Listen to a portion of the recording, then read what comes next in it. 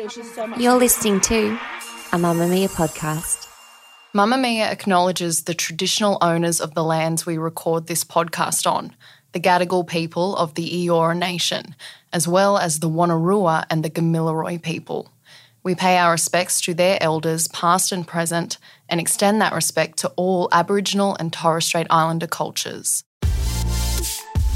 Mamamia subscribers, you've been asking and we've been listening. Now you can get all of your exclusive subscriber audio on Apple Podcasts. That includes everything from bonus episodes of your favourite pods to exclusive segments to all of our audio series. To link your Mamamia subscription to Apple Podcasts, open the Mamamia Out Loud page in your Apple Podcasts app and follow the prompts, or head to help.mamamia.com.au.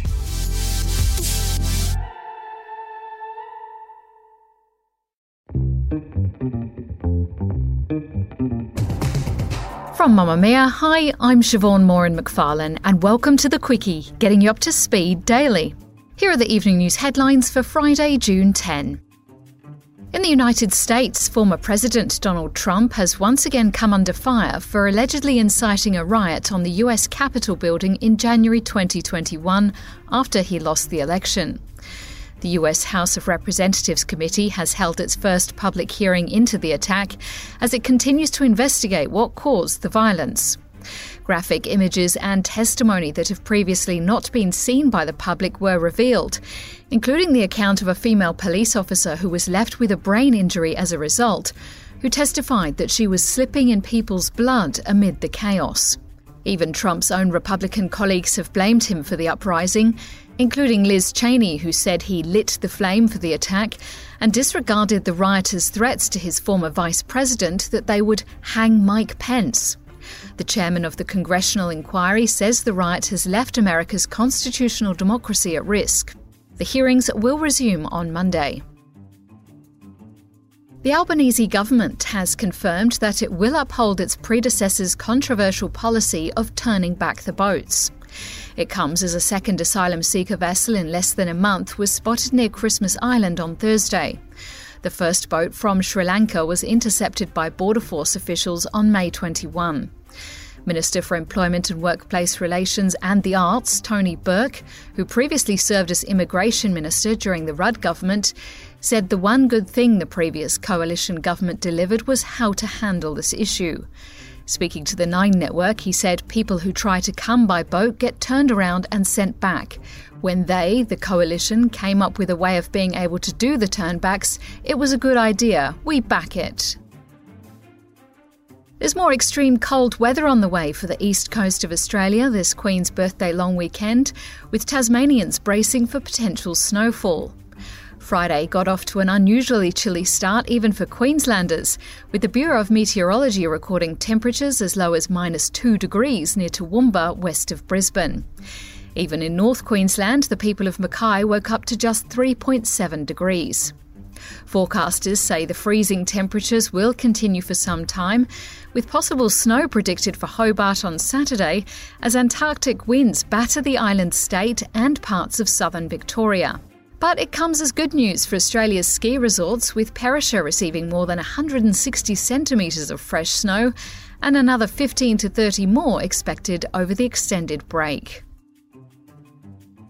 Millions of Aussies are on the move, bringing crowds and long lines back to domestic and international airports as we head into the long weekend. Capital city airports are particularly busy, with 97,000 people travelling through Melbourne Airport on Friday alone, making it the busiest day in more than 2 years. With passenger numbers shooting back up to pre-pandemic levels, travellers are once again being urged to head to the airport 2 hours before their domestic flights. Authorities and airline staff are hoping not to see a repeat of the chaos endured by millions of people at Easter, when extreme staff shortages due to COVID isolation saw millions of bags delayed for several hours. Everyone's favourite Aussie footballer, Sam Kerr, has won yet another accolade, being named the Professional Footballers Association Players Player of the Year. The Matildas star was recognised by her peers in the UK for having had yet another amazing season, in which she scored 20 goals for Chelsea, helping the team to win the domestic double after beating Manchester City in the FA Cup final.